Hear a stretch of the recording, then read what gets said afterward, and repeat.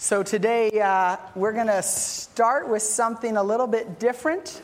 We're going to play a little game, so I'm going to need some congregational participation. So prepare yourselves.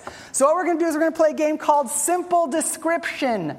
A picture is going to appear on the PowerPoint, and I need some people to, as simply as possible, in one sentence or less, describe to me the person that is in the picture. So please be loud, and you can raise your hand if you want, or we'll just assume that someone will say the right answer. So give us the first picture. Okay, describe him. First president. Okay, first president of the United States, George Washington. Okay, correct. Simply described. All right, next one. Who is Amelia Earhart? Next, okay, she's a famous pilot, first woman to solo across the Atlantic in an airplane.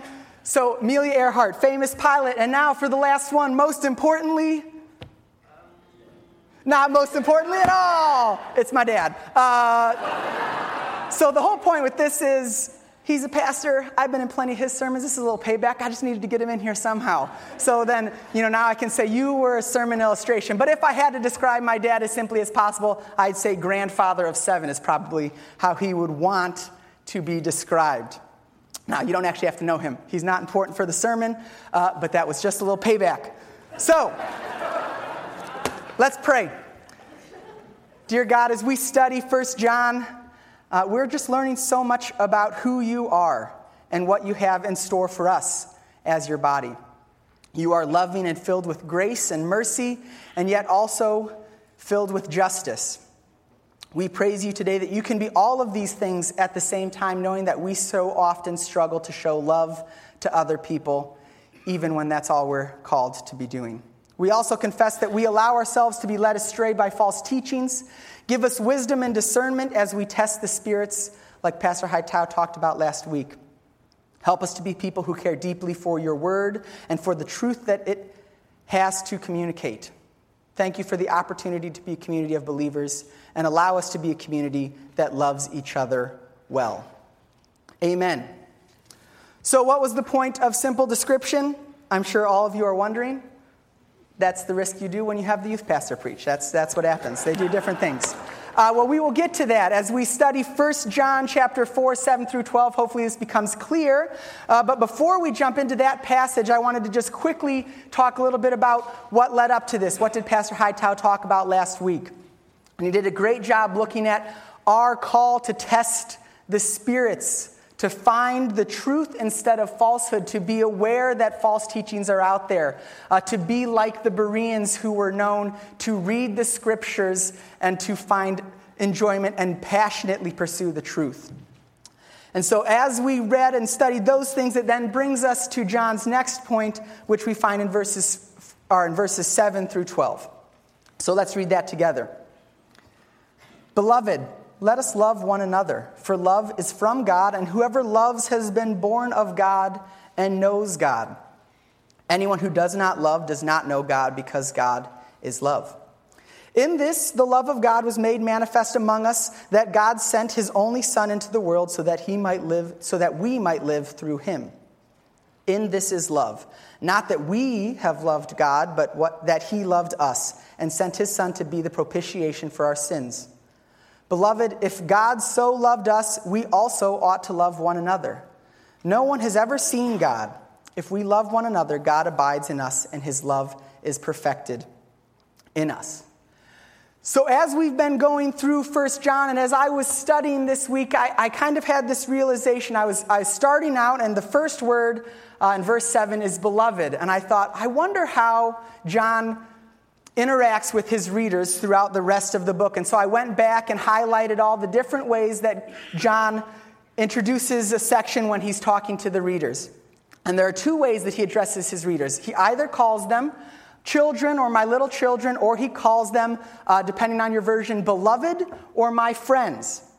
And so as I was studying that, I was like, oh, that's interesting. Let's look and see what follows. And as I studied, every time that it mentions children, or that John addresses them as children, it is followed by a teaching that they need to remember, or that brings comfort to them or is an encouragement to them. We find John address them as children when he reminds them that they have an advocate in Jesus for when we sin. He addresses them as children when he reminds them that they have been anointed by the Holy One and encourages them to know the truth, that there is truth for them to know.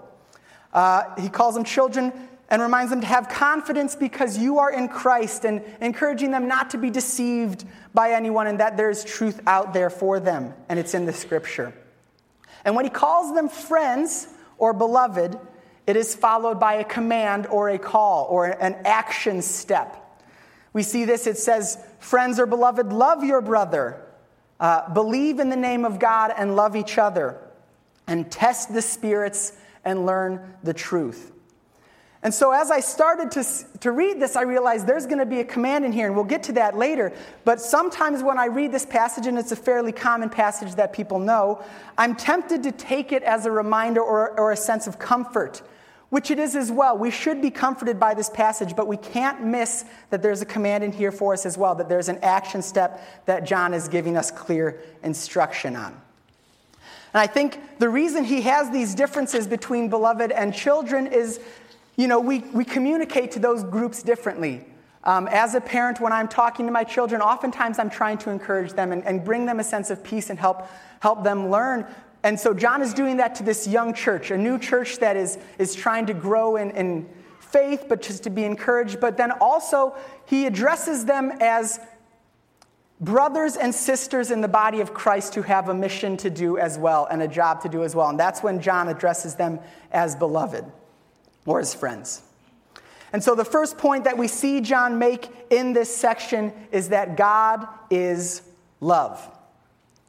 Now, this is such an important part of who God is. We cannot separate love out of God. All of his actions, everything that God does, is in line with him being love. And so this, of course, brings up the question of what is love. And we, as humans, are going to struggle to not allow the idea of what human love looks like to cloud our understanding of what God's love is. And so when we look at God's love, we're talking about an unconditional love, a love that is not possessive, because when we think of human love, both of those things are true, right? We love things that we can have, or we want to control things with our love even sometimes, or there's meters that need to be met before we give our love. And so we can't separate the love out of God. Everything that God does is love. Everything that God has ever done has always been love. And so the God of the Old Testament is love. The God of the New Testament is love. God is love when he is giving grace and mercy. God is love when he is holding people accountable and disciplining and consequences. And so we played simple description because we tried to describe George Washington as simply as possible, President of the United States. And I think, in a way, this is what John is doing here, right? The simple description of God is love. Now, clearly, it is not the same, right? There's not a simple way to describe God. However, this is a very important aspect of what makes God God. These verses make it clear that if we don't understand and see that God is love, we shouldn't claim to be united with him or to be in fellowship with him. Can you imagine someone in, what year did George Washington become president? Probably like the 80s, am I right? Somewhere around there. Someone in 1780-something says, oh yeah, George Washington is my friend, and they don't know that he became president. Would that person be their friend? That he doesn't know George Washington. You don't know George Washington if you don't know that he was president. You can't claim to be Amelia Earhart's friend if you don't know that she is passionate about air travel. Okay? And so as we've studied this, we read again, beloved, let us love one another, for love is from God, and whoever loves has been born of God and knows God. And with this verse, I think it's important for us to take a step back, because we need to realize that culture has, in a way, tried to take this verse and misapply it. It's often misapplied to say that God is no other attribute than love. So the things that we love become the defining aspects of who we are. And if I love I am connected to this God of love, and so, if I have love for whatever, then I'm connected to God, and God is love, and love is love. And it goes down this rabbit trail, moving us away from a correct understanding of what this means. Because again, it says, whoever loves has been born of God and knows God. And so we need to make the distinction that this is still talking about that godly, heavenly love. This is why it's so important for us to realize that all of God and all that he does is love. Throughout Scripture, we see that he is just. We see that he is wrathful. His love is so different than what we call love today. It's a self-sacrificing love. And we're going to get to that in the very next passage, the very next section. And that's what we shouldn't take away. We don't take away that God is love like human love and love is love and all those things. But what we do take away is that to be a follower of Christ, that means that we need to understand what this kind of love looks like. And so that understanding of godly love is required for godly life and birth or rebirth. Once we have an understanding of what this love means, then we can find new life in Christ. Without an understanding of this love, we are not going to find new life in Christ. We understand who we serve and worship, at least more fully than we did before. People throughout history and Scripture have claimed to know God or to be his servants, but failed to understand that he is love, or failed to understand what a godly love looks like. You think of the Pharisees in the times of Jesus, right? They claimed God. They claimed to be his servants. They were the spiritual best, and yet time and again we see them fail to understand what godly love looks like. And so they don't have this new life. They don't have a rebirth in Jesus. And also this understanding of what godly love is required for knowing God. If we're going to grow in a knowledge of who God is, we need to understand that he is love and understand what that love is. If we don't, we're not having an appropriate or a correct understanding of who God is. I'm going to read verse 8 again. Anyone who does not love does not know God, because God is love. Now, this is kind of a scary verse, at least it is for me. Do I understand what godly love looks like? Do I show godly love to other people? Of course, the answer is oftentimes no, right? But as we've talked about, we need to continue to keep this idea of God is love within the other attributes that we know as well. He is gracious and merciful and redemptive. And as we study any verse, we need to make sure we're understanding the context. So that's going to bring us to verses 9 and 10. But again, I just want to point out, a lot of people stop in verses 7 with the God is love idea, and they forget what comes next. And so that then brings us to verses 9 and 10. In this, the love of God was made manifest among us, that God sent his only Son into the world so that we might live through him. In this is love, not that we have loved God, but that he loved us and sent his Son to be the propitiation for our sins. And so we see the next point here is that God reveals his love through Jesus. So after we have this panic about not understanding what it means that God is love, if we need to understand what godly love is to know God and to have this new life, that's sort of scary, because do we always understand it? No. John helps us by giving us two examples or two ways that God reveals what this love is, what it means that God is love. And so the first is the birth, death, and resurrection of his Son, Jesus Christ. And we see that Jesus restores relationship, and that is the gospel. That is the most key element of Scripture. When we want people to hear Scripture, we want them to understand the gospel. And there are a couple passages that I wanted to bring in that just help us understand what the gospel is. Mark 10:45 says, "The Son of Man came not to be served, but to serve, and to give his life as a ransom for many." Romans 6:23 says, "The wages of sin is death, but the free gift of God is eternal life in Christ Jesus our Lord." Romans 8:1 says, "There is therefore now no condemnation for those who are in Christ Jesus." The clearest way for having an understanding of what the fact that God is love, the clearest way is for us to understand who Jesus is. We see that Jesus pays the price that humans owe for our sin and our wrongdoing. It says here that he's the propitiation or atoning sacrifice, which means that he makes right what was wrong. We are in wrong standing with God before Jesus. And if you don't have an understanding of the work of Jesus, you are not able to understand the work of God the Father, and you will not understand what it means that God is love. So those things are so inseparable. We need to understand that God is love and that Jesus is the revelation of that love, and that is the gospel. Now, this is the love that Jesus reveals. It is an unwanted and an unwarranted love. Romans 5:8 says, God shows his love for us in that while we were still sinners, Christ died for us. At no point did any of us choose Jesus. We were in active rebellion against him when he died for us, right? We did not want his love. Instead, we decided to settle for things on this earth that we quote unquote love. We set idols up in the place of God, and we were unwanting of his love. And yet he still loved us, and we see that on the cross. Not only did we not want his love, we didn't deserve it, nor can we do anything to deserve his love. We were slaves to our sin, reveling in the things of this earth. So this idea of Jesus' love for us is kind of crazy, I think. And so I've tried to find good ways to describe this to some of the high school students as we've done it, and I've used this example before. Imagine that there's a family and some parents, and they have a child, and that child is killed by someone else. And there's a trial, and that person is brought before the judge, and the trial goes, and they are convicted. They are declared guilty.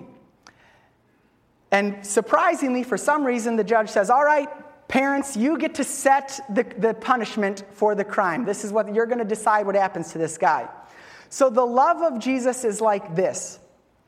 Not only does that parent forgive the person who killed their child and say there's no more issues that we need to be resolved, that parent decides, I'm going to adopt this person as my new child, and they are going to be in my inheritance, and we are going to love each other and be in fellowship together.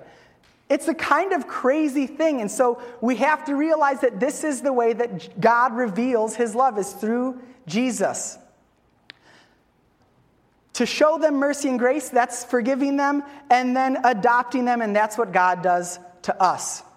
And so Jesus is the clearest way that we have to understand what the love of God looks like, or the fact that God is love. But John, because he's very kind, also gives us another example of what the fact that God is love looks like, and he reveals his love through the church. So we, as the body of Christ, have a job. And remember that this is a beloved or friends section. This is a command. John is expecting something from his brothers and sisters in Christ after reading this passage. Yes, God is love, and yes, God reveals his love through Jesus, but he also places us in his plan for revealing his love and revealing that he is love.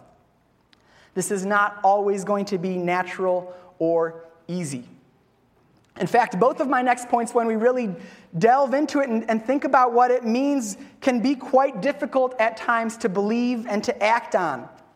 But we as the body of Christ are to experience the love of God. And so what we're going to finish with here, hopefully you guys recognize this. This is our mission statement. We experience the love of God and we extend the love of God. And this is, for those of you who don't know, was a result of a pastor retreat pretty soon after Pastor Austin and Chuck got here. The four of us on staff at the time went up to Hidden Acres.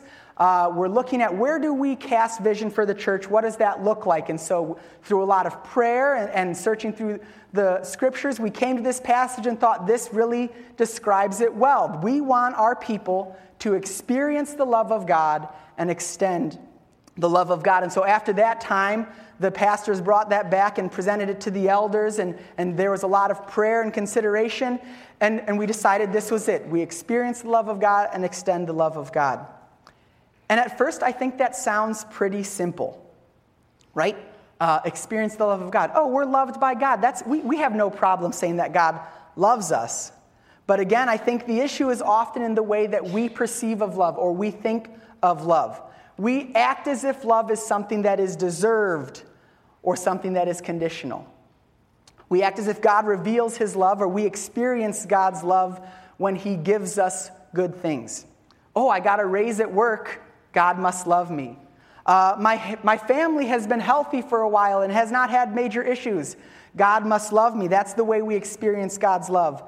Or we think, things are hard. God must not be loving me right now. Or I'm not healthy, or my family's not healthy. God must not be loving me right now. But as, again, we look at the previous section, we look at Jesus, we know that that's not the case. That is not how we experience God's love. He loved us first. It was an unwarranted love. But I think that then brings up the difficult question of how do we experience God's love in the midst of hardship? This is a recurring issue for Christians. This is not something that's new. There are a multitude of books written about it. Preachers have been preaching on experiencing the love of God in hard times. Recently in my time here, we have read through Streams in the Desert, which was a book about going through hard times and still experiencing the love of God. It's something that we've been asking for a long time. And I thought, there are times in my life, as I was thinking this through, what are times when I have experienced the love of God in the midst of difficult situations? And so I thought of the birth of my firstborn child. Lyra was born 6 weeks early, and she was healthy as you can be for 6 weeks early. We were very blessed in a lot of ways. However, it was a very unexpected and hard thing. We had a lot of plans that weren't coming. It was very easy for us to think, God must not love us because this isn't what we wanted. And we had been praying for good things and an easy birth and the way we expected it to go, and it wasn't. However, as Kara and I talk and we look back, we realize, yes, we were definitely experiencing the love of God. He was there with us experiencing that hardship. And we have a God who understands what that is. He understands what hardship is. He understands what it's like to be human and to suffer. God gave us endurance to deal with the difficult things. There were a lot of long nights trying to sleep on a little recliner that was very uncomfortable. So there was a lot of exhaustion, and God gave us the endurance to deal with the difficult things. And the way that I think God most clearly revealed his love to us and that allowed us to experience his love is that we had something to look forward to after death. We have heaven to rely on and his word to rely on. And so we experience God's love, and it's not always a pleasant experience in the sense of something going on, but God still loves us in that. Our perception can change. God's love for us does not. He is immutable. And so as the body, not only do we experience the love of God, we also extend the love of God. Now, when I found out I was preaching this passage, I got really excited because I thought, I'm going to have an opportunity to really focus on us as the church, reaching outside of the church and being missional and really extending the love of God to people outside of the church. And we will get there. However, the more I study this passage, which as it happens, it's like you study the passage and you're like, all of my plans are ruined. We're really here looking in verses 11 and 12 about the body loving the body. It says, "Beloved, if God so loved us, we also ought to love one another. No one has ever seen God. If we love one another, God abides in us, and his love is perfected in this." We are to love one another. John is writing here to the church saying, love each other. This fellowship, this group of people who love God and understand that he first loved them, should be so loving to each other that when outsiders look at the church, all they see is Jesus because we love each other so well. If we are to love like God loves, which we are, that's the call here, right? God is love. We've looked at godly love. That means that this love is also unwarranted. People in the church are filled with sin and problems, right? The most common complaint about the church is we're hypocrites. Okay? There's a bunch of us who have a lot of serious problems, and yet we are called to love each other in such a way that when people see it, they say, that's Jesus. And the only reason they love each other is Jesus. And we are to love each other with this same self-sacrificing love that Jesus did. And that's not easy. We struggle with greed and jealousy and self-promotion. The people that we're called to love deal with the same things. But we have this picture created by this experiencing the love of God and extending the love of God that I think is helpful. We have this picture of the church experiencing the love of God vertically. So it's like I'm on my little island and I experience the love of God, and so God sends down a ladder that allows me to experience his love. And I am now in communion and fellowship with God, and that fills me up. And all of a sudden now I can use this ladder that God used and gave to me to go to the island next to me and extend the love of God to the people closest to me, and then spread it out from there. And so that picture helps us understand what it means to experience the love of God and extend the love of God. But then what does this mean for us as a church? I think firstly, we need to be focused on loving each other. We need to be self-sacrificing. We need to recognize that even though I may not like everybody on this side of the room, the whole side, I'm called to love them, right? We have a God who loves us in an unwanted and unwarranted way, and we're called to do the same thing. We need to love the people in this body, even when it's unwanted, even though it's definitely unwarranted. We need to love them. We need to focus on the gospel. This passage gives us a clear gospel teaching. God loves us and sent his son to die for us. It was the way that he reveals his love for us. He did this so that we could be forgiven of our sins and be reunited in fellowship with him. Now, if any of you are unsure of what this means, or if you haven't done this yet but have questions or would like to do that, I would love to talk to you after the sermon. I know any of the other pastors or any of the other people in this church would love to talk to you about that. We want people to understand the gospel, and so we need to be modeling that. Also, with this, the knowledge that God is love, we need to trust that God loves us even when we don't feel like that is true. God does not change. In our hardship, in the difficult things in life, we need to have faith and trust that God is giving us the exact same love to the same amount as he always has. Our perceptions can change. God's love does not. Don't confuse those two things. This passage should encourage humility as we realize that God loved us first, even though it was unwarranted and unwanted. I think you can click through the next slides. These are the points I'm making. So even though this was an unwarranted, unwanted love, God still does it. This should create in us humility, because none of us deserve it. We are all sinners. We are all in rebellion against God before Jesus. And if we're commanded to love like that, we have no reason for not loving other people. There's no one in this church who is unlovable. There's no one outside of this church who is unlovable. And lastly, we need to remember that this is something to do, not just something to remember.